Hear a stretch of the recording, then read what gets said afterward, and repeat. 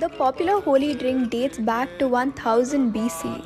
Thandai was first offered with bhang to Lord Shiva, which kind of makes it God's own drink. But this non bhang infused Thandai that I've made is sure to steal your heart.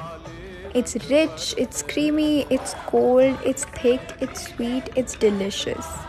So do try this recipe and enjoy. Happy Holi!